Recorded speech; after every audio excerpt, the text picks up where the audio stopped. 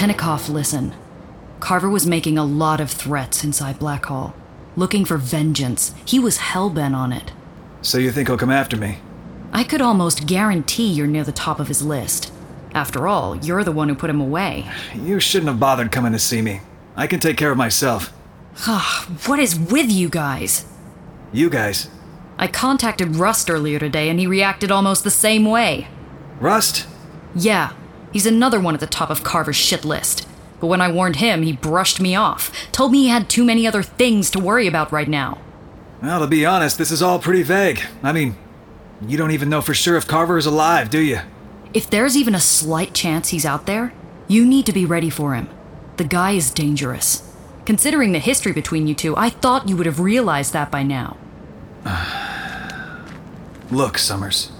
If you really did come here to warn me, then I appreciate it. But one more deranged lunatic on the streets isn't gonna keep me up at night.